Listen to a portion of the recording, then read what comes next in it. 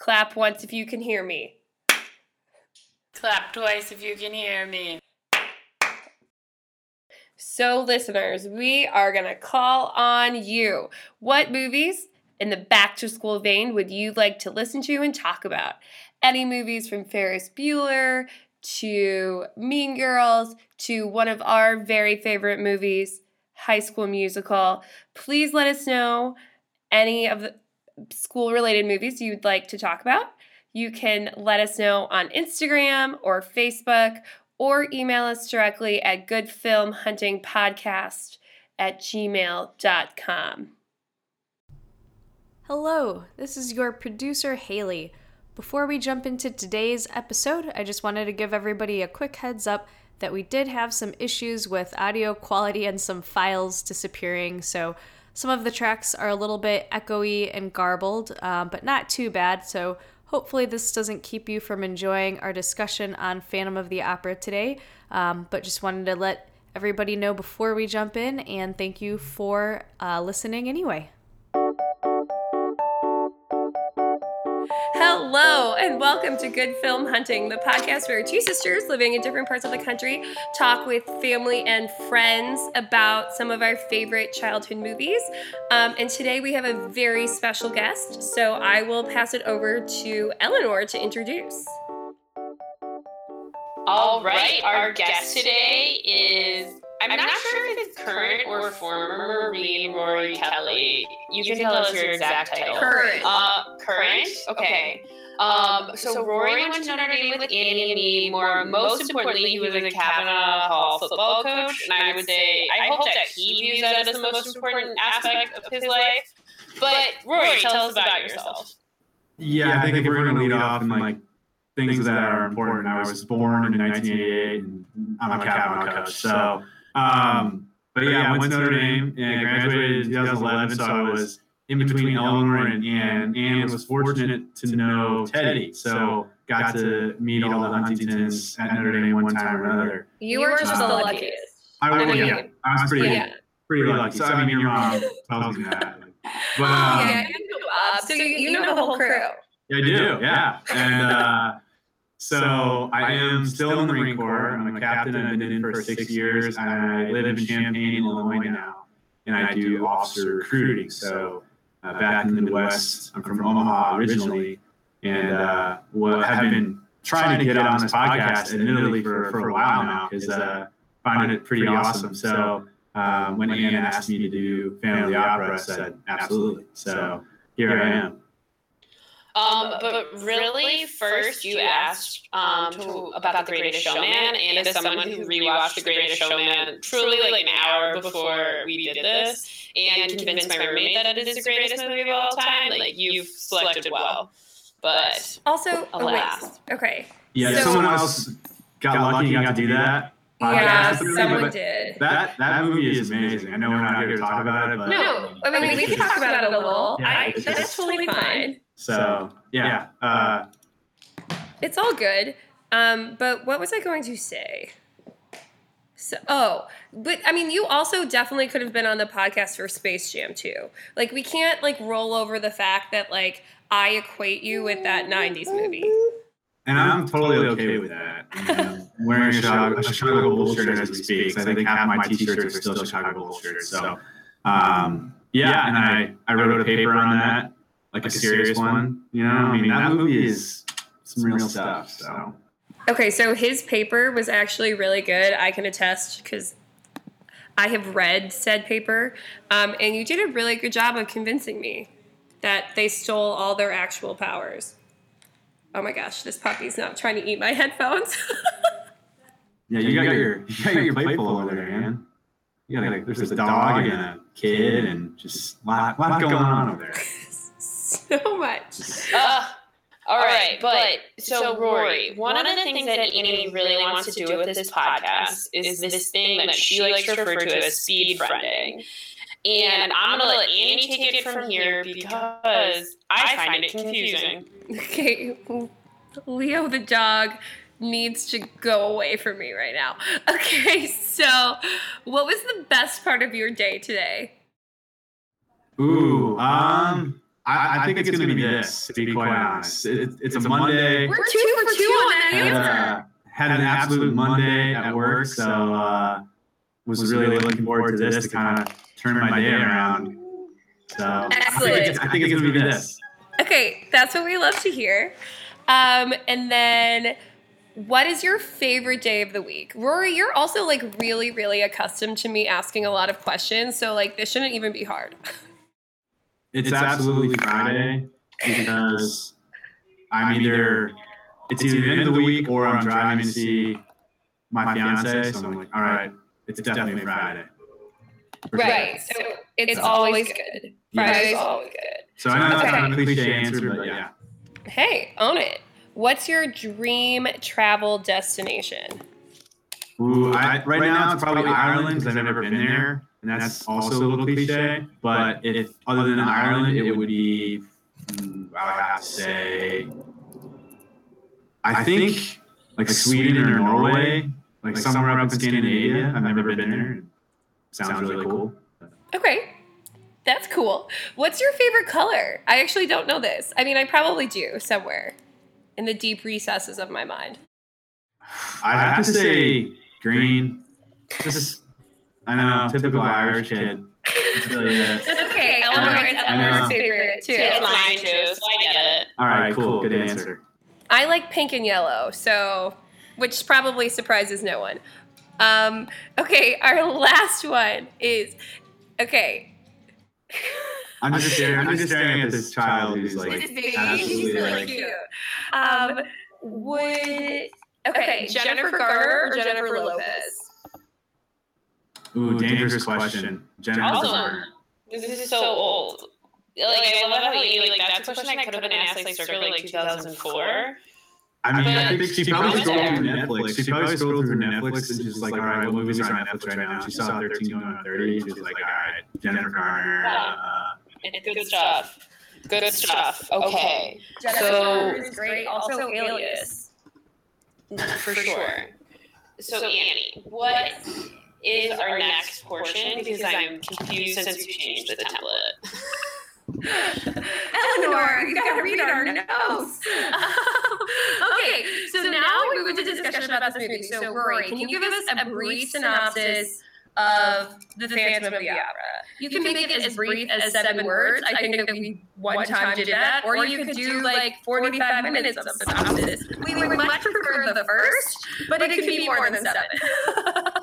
Okay, so haiku or limerick or nothing. That's hard. Can we? God, you got so many rules. There's so many rules. I'm a Virgo. That's why I have all the rules. Oh, that's why? Okay. Yeah. Okay. Cool. Please continue.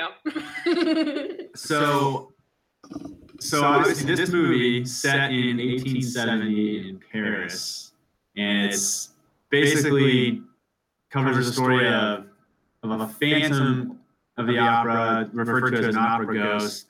And really it's a love story, but it kind of circles around this opera populaire, this opera house in Paris. So it's set in 1870.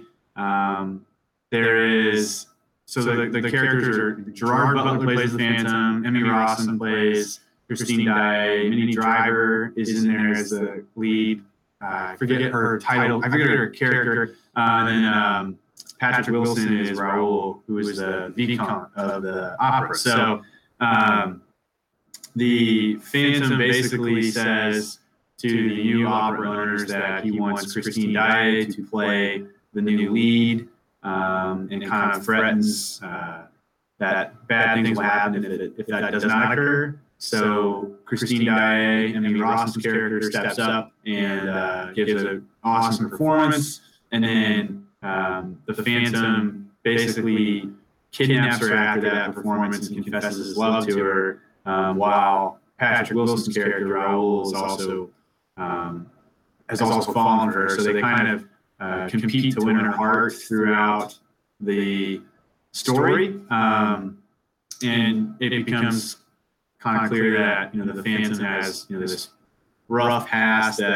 So basically, Patrick Wilson's character in the Phantom of the Opera, they both approach Emmy Rossum from, I guess, some different directions. So the movie is a competition for a woman's heart, but also a story of redemption, and it's tragic because there's kind of a fallen character in there in Phantom of the Opera. So basically, there's the Phantom takes kidnaps Christine Daae, and Raoul pursues them. They kind of go back and forth on who Christine is I guess enamored with, and then at the end, the Phantom kind of lets them go towards the end, if I recall. And then the movie ends with them back at the Opera House, like talking about these artifacts that have been uncovered, and kind of remembering the story. Yeah. So that's kind of a rough synopsis. Okay. So, Rory, my first question to you is, how did you become interested in this film, or what was like your first experience of watching it? So, I did musicals in high school. I tried out for it on a dare, and as a sophomore, not the Phantom, but like different musicals. So I wanted to break up. Like I was playing sports all year round, and I basically took like a flyer on it and had a blast. So I did Grease and Fiddler on the Roof and 42nd Street, and I was nowhere near that talented. Like they needed guys in these musicals, so they like made it work. So it was a blast. And so then like due to that, like I guess pretty basic exposure to theater, I could at least really appreciate some of these powerful roles. Like the Phantom is a historically one of the most well-known male roles in all theater, probably. So the movie came out in 2004, the same year that I did that first musical. So it was kind of really interesting that I would see this movie, and I saw it with a group of people that were in the musical with me. So like, hey, you should check this movie out. It'll be fun. So I said, okay. So it's kind of interesting that this movie kind of coincides with that memory of just like dabbling in musicals in high school. So, and then it showed me like, wow, I have absolutely no talent. And then, okay, we need to talk for a second because like the men in this movie aren't really known for Broadway though. Like I would not say Gerard Butler or Patrick Wilson are particularly good singers, Like they're good actors, but they're not great singers. So you should have been like, yeah, I can do this and become a really successful actor. But I was going to take it with a different lens in the sense that neither of those men are like they present a different view of masculinity than the ones we historically, or at least in like the 90s and early 2000s, associated with musicals. And now I think it's different in large part, realistically, because, and I'm going to put this out there because of Zac Efron. Like, he got famous because of High School Musical, has done musicals since. But then, like, every paparazzi picture of him ever is, like, him leading in the gym. So I think that played into it. But this is kind of the first one of that. So we have Hugh Jackman, but then there's still all those rumors kind of, like, swirl around Hugh Jackman regarding his sexuality. So this movie, I think, is important for changing the landscape of the men we associate with musicals. And like Gerard Butler hasn't done a musical since. I think he went from this to 300, right? Which is like anti-musical. He did. Right. Yeah. I don't know. I mean, Phantom. So I love this movie. I always have. I was like, so I was cleaning my mom's house today, and of course ran across CDs like from high school that were like titled "Unpaintable Basement Number 3" because our basement would not be painted. But anyway, on it was a lot of Phantom of the Opera, and so it was pretty funny to think back at how much I liked it and how I almost like can't sit through it now because the Phantom is creepy AF. Like, let's just put it out there. Like, he gets Christine as like a child and is like, let me help you become an excellent singer, and then I will make you really famous, and then I will steal you for myself. Like, that is the creepiest storyline. Yeah, it's creepy. It's really creepy, but it's people always have. I think the music is always what leads in a musical, it doesn't excuse like that creepy character, but it's why people take a little longer, I think, to get to that part of the character, because they don't necessarily want to see that in the character, because that whole, some of those songs that even lead up, like in my opinion, you're just kind of like, okay, this guy is obviously, he's got stuff going on, but you're not really creeped out until you see the statue of Christine like in his lair, right? You're like, whoa, okay, I'm creeped out. Because before that, there's like 3 or 4 awesome songs which are just like historically great, and are pretty fantastic, right? And then you get to that point, you're like, oh no, like that's so unfortunate that you're a creep, and it kind of changes things, So yeah, that's like the character is definitely creepy, but I think with musicals we tend to, you think about the music first, and then you get to that character, and you're absolutely right. Like he's definitely a creep, but you don't, if there wasn't music in that movie, people would just say, wow, like that's absolutely a despicable movie and a despicable character. But the music really gives deeper meaning, I think, to the character development. So you want to give the Phantom a chance, even though it's pretty. Oh, I think so the music like makes him more sympathetic, is what you're saying. I think it buys like capital with the audience a little bit, where the music is so fantastic, where it almost gives the Phantom the benefit of the doubt, even though as you're watching, you're like, okay, wow, this is not okay, right? Like, but I don't know. It's definitely not debatable that he's a creepy character. I think it's kind of interesting that I do think that the music plays into your opinion of him and your interpretation, at least initially, and maybe a reluctance to admit that to yourself. I don't know. So, but yeah, and then it becomes like, okay, Raoul is your wholesome character that you want him to win, but then the Phantom is just the center of everything. So, and well, no, this baby is obviously. No, she's like about to touch a bunch of keys. Oh, hey, what's going on? Can you wave to them, Kate? Okay, so Rory, what's your favorite song from Phantom? I think it's close between just the I think it's called the Phantom of the Opera, and then Think of Me, pretty close. I would put Think of Me very similar to A Million Dreams from The Greatest Showman. Oh, my goodness. It's like a lighter song in the beginning that is basically a coming of age song for Christine, and then A Million Dreams is that in The Greatest Showman. So really grows up as we sing it. It's true. Yeah, so kind of similar where, and then you get to the Phantom of the Opera title song, and it's just this, heavy guitar, heavy drum, badass male lead song. You're like, all right, that's a pretty awesome song. Yeah. Sorry, I'll go ahead. What are your thoughts on Masquerade? Did your first sound? I mean, yeah. This is take it away. What's your answer there? No, go for it. I mean, didn't that garner the movie like an Oscar nomination for costumes? Wasn't that the scene that kind of pushed it over the top there? Yes, possibly. I mean, I think the only Oscar nomination for this was for Best Original Song, which was the song that they had Minnie Driver sing over the credits, because all of the other music was not original. And they had Beyonce sing it at the ceremony. I remember that too well. But it makes sense that they got that Oscar nomination just for the costumes. I mean, it's a simplistic musical in the sense that there's like clear light and darkness, and we see that in the costuming, we see that in the plot itself.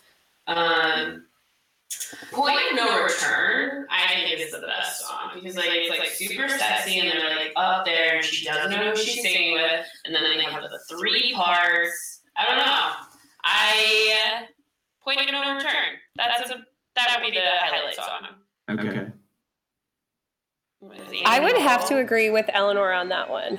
I always thought that was like, I don't know, the melody was just... And then not realizing that she is... Okay. Now I'm unmuted, and I'm saying that I 100% agree with Eleanor. I always thought that song was so... I don't know, it was hard to not want to keep listening to it. And that's what I love in musicals is like the one song in each one where you're like, oh my gosh, I can't stop.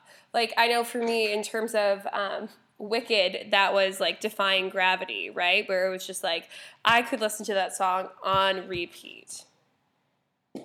And the Point of No Return, man, it's just so sexual.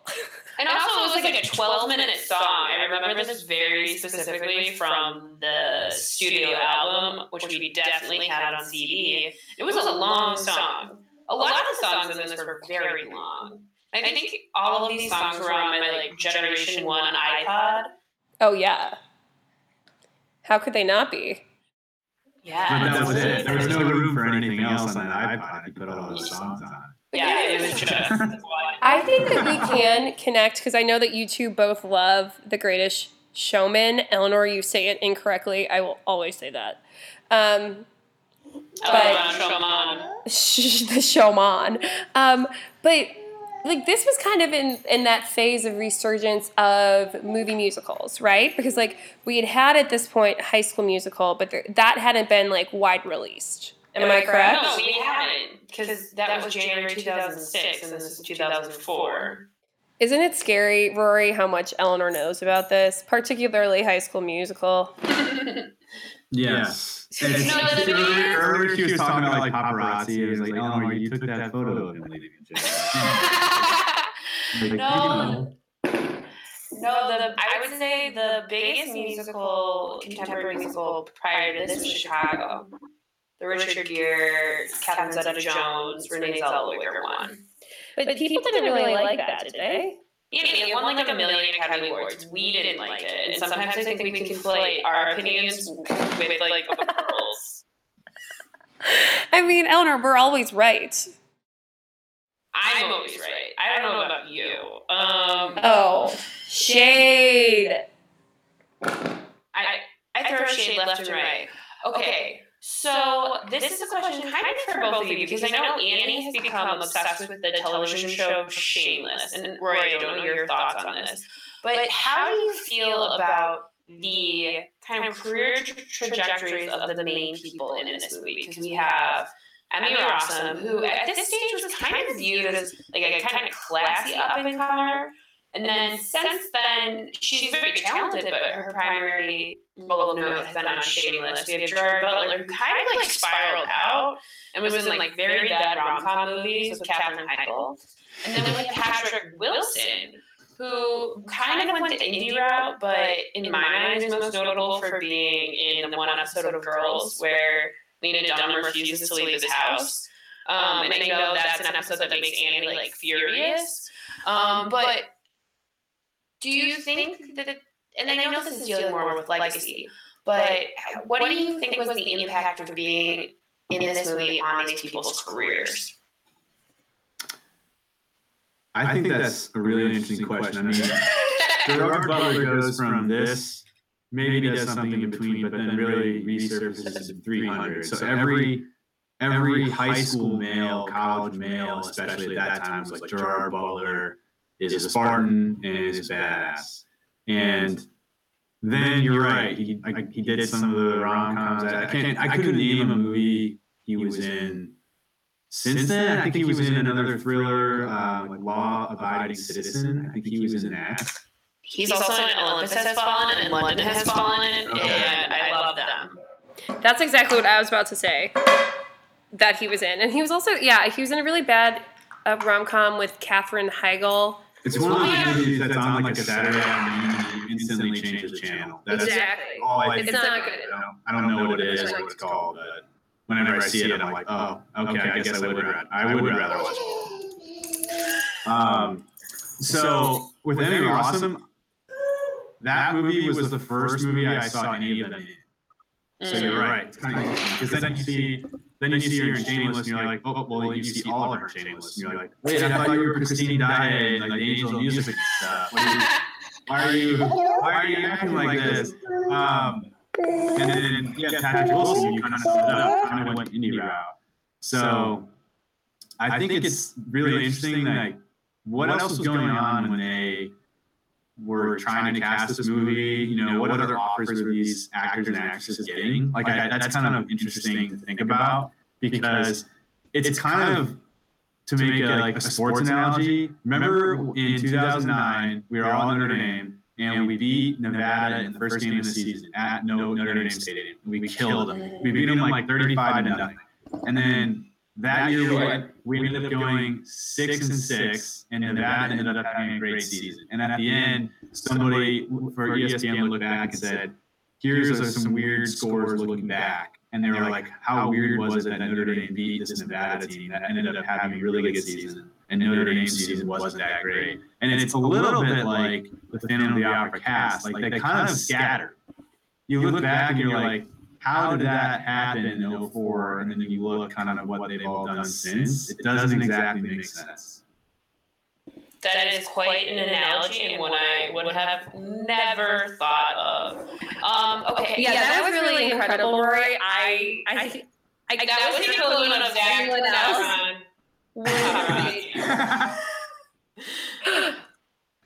Okay, so this is another point, though, is we consider this movie to be popular because this movie was popular in our social circles. And what is something I have realized since college graduation is that this is a movie in my mind, and it seems to have been popular only in Catholic high schools. What are your thoughts?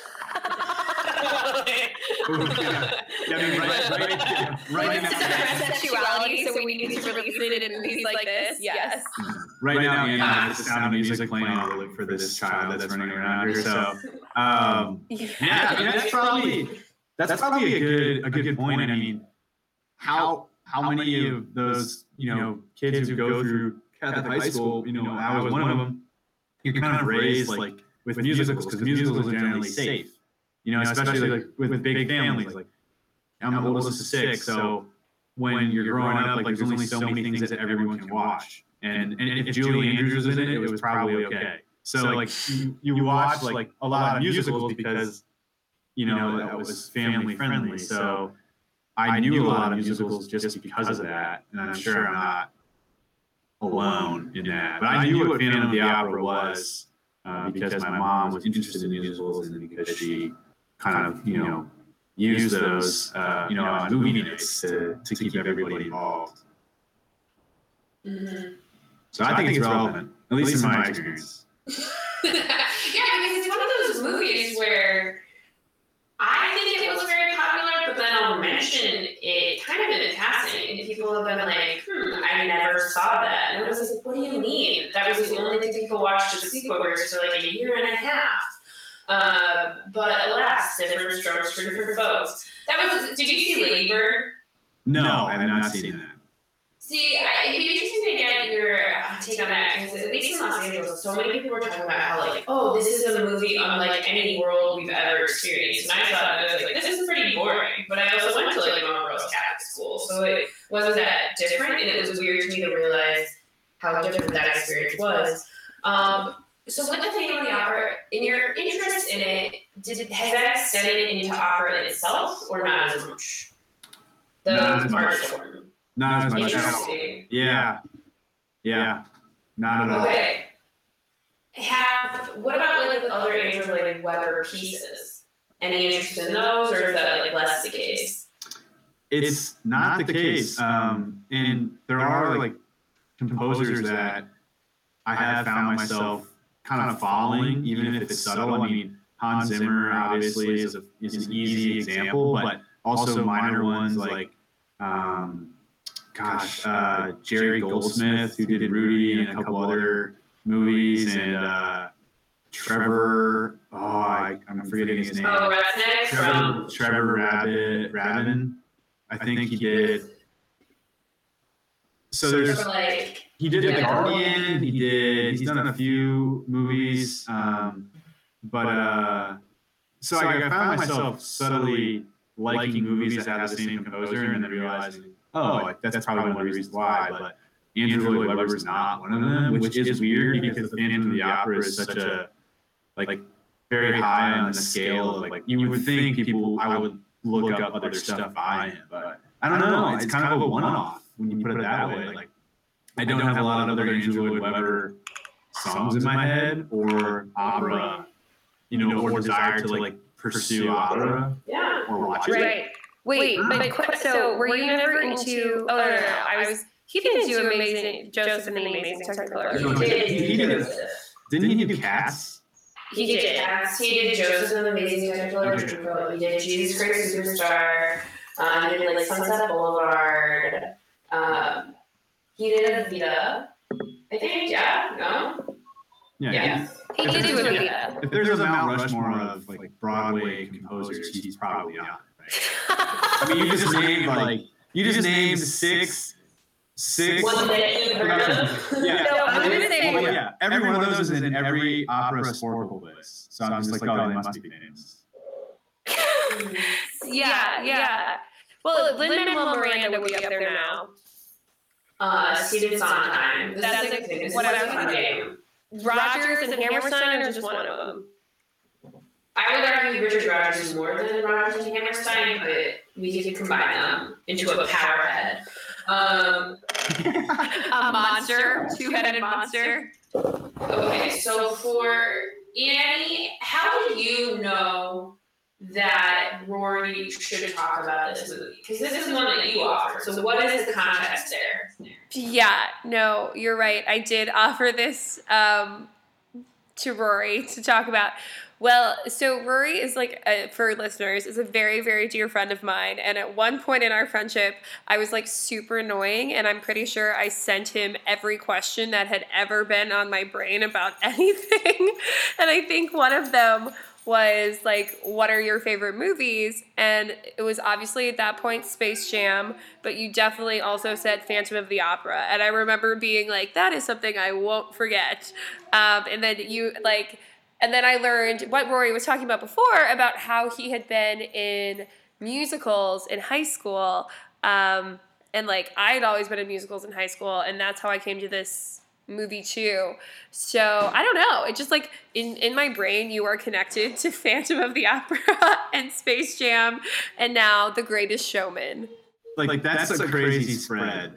It is. Space Jam and the Phantom of the Opera is hilarious that people are going to hear that in the same sentence. It's true. I mean, how do you feel about Mighty Ducks? I like the original. I thought they tried too hard after that. With D2 and D3. I do. D2 is amazing. I think, yeah. I mean, can I answer this fully, or is this, Go. I think D2, they just went, they just tried too hard. They knew what they had, and it wasn't organic. The first one is more, they think they're making a sports movie. When you watch the first one, they don't know that the audience was going to fall in love with this hockey team. And then the second one was about them being goofy and kind of playing hockey. The first one, they literally thought we're going to make a hockey movie, and they did. And at the beginning, the intro is sets the stage for that. It's eerie music about and you can just feel the ice chips kind of thing. Watch the intro again. It's you think you're watching. Beautiful. I saw it last week. Don't worry. Yeah, you're watching an intro to some serious sports drama.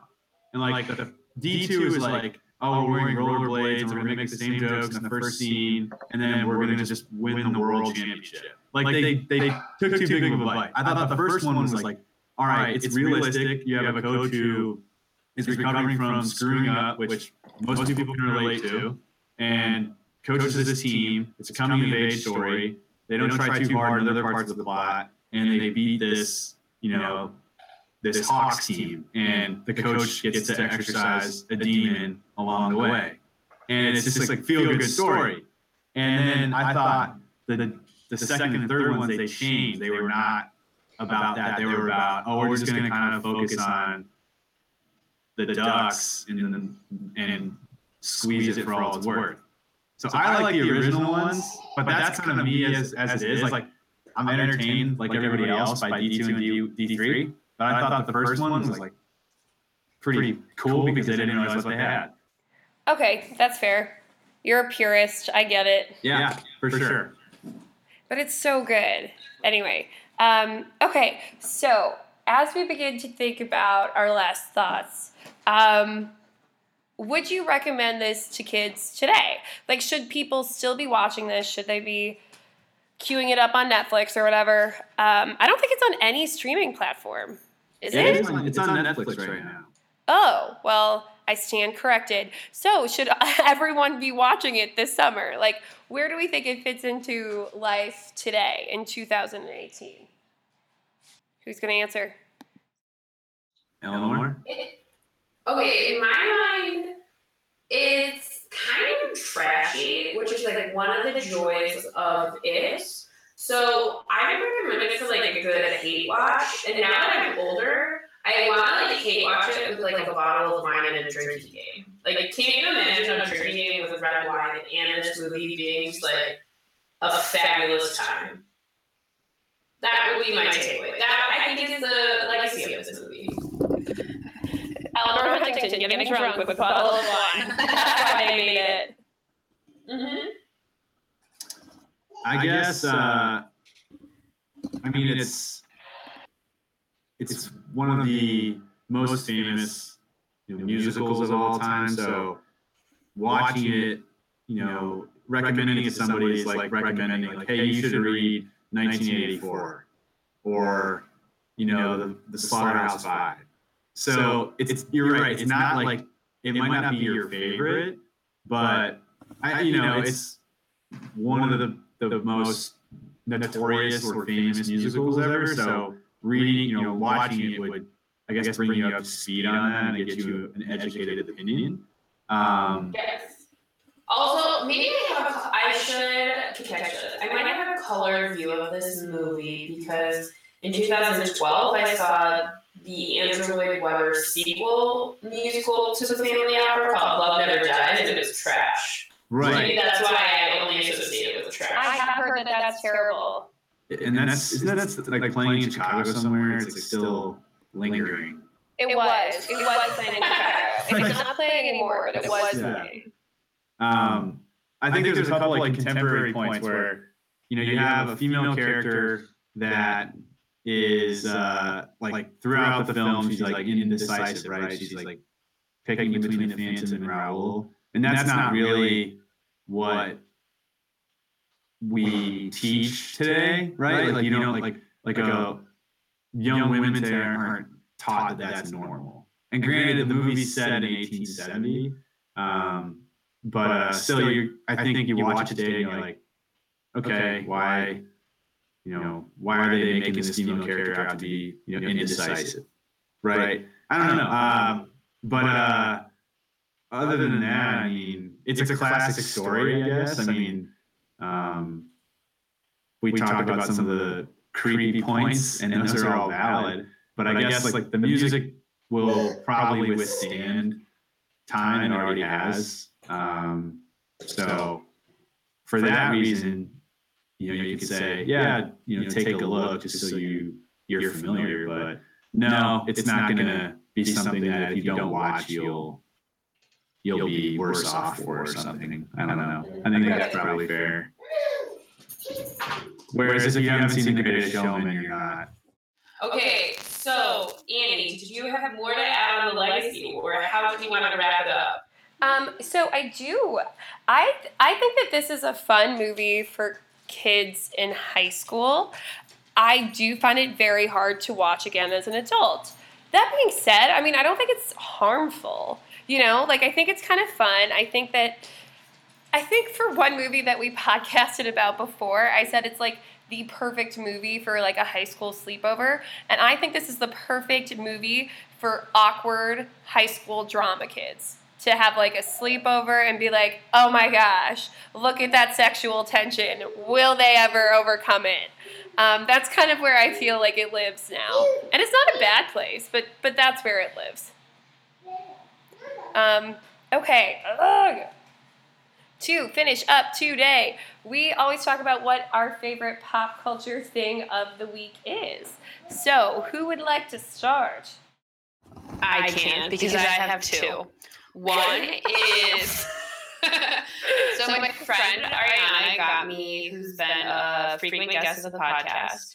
She got me the Hallmark Channel Meghan Markle Royal Wedding DVD set, which is a DVD collection of Meghan Markle's Hallmark Channel movies. So I watched those. They were pretty great. Additionally, the Netflix original movie Set It Up is really too entertaining. Okay, agreed. I watched it last night, enjoyed it thoroughly, but my pop culture pick of the week is definitely the new season of Queer Eye. It's good. It made me cry. And the documentary I saw yesterday. So I have two too. Yesterday I saw Won't You Be My Neighbor, the documentary about Mr. Rogers, and it was really good. So Rory, how about you? I think mine aren't exactly specific to this week, but in the last week, I watched Dallas Buyers Club for the first time. Really awesome movie. I'd never seen it. Matthew McConaughey and Jared Leto. That one. Really, really awesome movie. And then my other point would be just waiting for the last season of The Americans to get on Amazon Prime, because that show is awesome. It's about espionage in the 1980s between the Soviet Union and the U.S. It's by far my favorite show, which is probably predictable, but I think most critics actually agree with that statement, though, because it's got an awesome movie. They love being there. So it's not just it's not just me saying it. It's really awesome. And then of course the Bulls have the 7th pick on Thursday, and we're going to blow it again. So that's really cool. Yeah, like last year, what a stupid choice. But maybe they'll do better. Yeah. Will I watch? Yeah, I'll watch. Good. Well, Rory, thank you so much for finally coming on. We definitely need to get you on again. I feel like when we finally do Space Jam, there's going to have to be like 10 guests, because it's such like a beloved movie, and you will most definitely have to be one of them. I would add the caveat. Almost every single white boy that we've offered to be on the podcast has been like, thoughts on, has someone done Space Jam yet? But kind of surprisingly, none of them have followed through. Here's my guess at how that white boy list looks. Has anyone done Space Jam? Has anyone done Wedding Crashers? Has anyone done Black Hawk Down? Has anyone done Old School? Those are my 4 white boy choices. Okay. So then I think Annie, the next time we have Rory on, we need to have a white boy movie. Just like episode. Oh my gosh. Yes. Where we really just like call upon our favorite white boys, and then have them like, maybe we can just sit back and really let male privilege take over for an episode. Wait, no, Eleanor, I actually love this idea. Only masculine energy. Okay, but like you and I have to assert ourselves. Yeah, and then we'll be like, cool, I'm gonna watch Set It Up on Netflix. Yeah. It works. Okay, I kind of have to run because the toddler has found the pictures, so this could get messy in a second. But always lovely. Thank you to Rory Kelly, our guest. Thank you to Haley Beaupre, our producer, and to all of our listeners. And you can find us on iTunes and Stitcher and lots of podcast places, and on the internet on Instagram, Facebook, and Twitter. So we'll talk to you soon. All right, thank you. Bye guys. Sorry it was so crazy with the baby, but it's time for her to go to bed. She's like going wild now. So I have to run, but bye. See ya.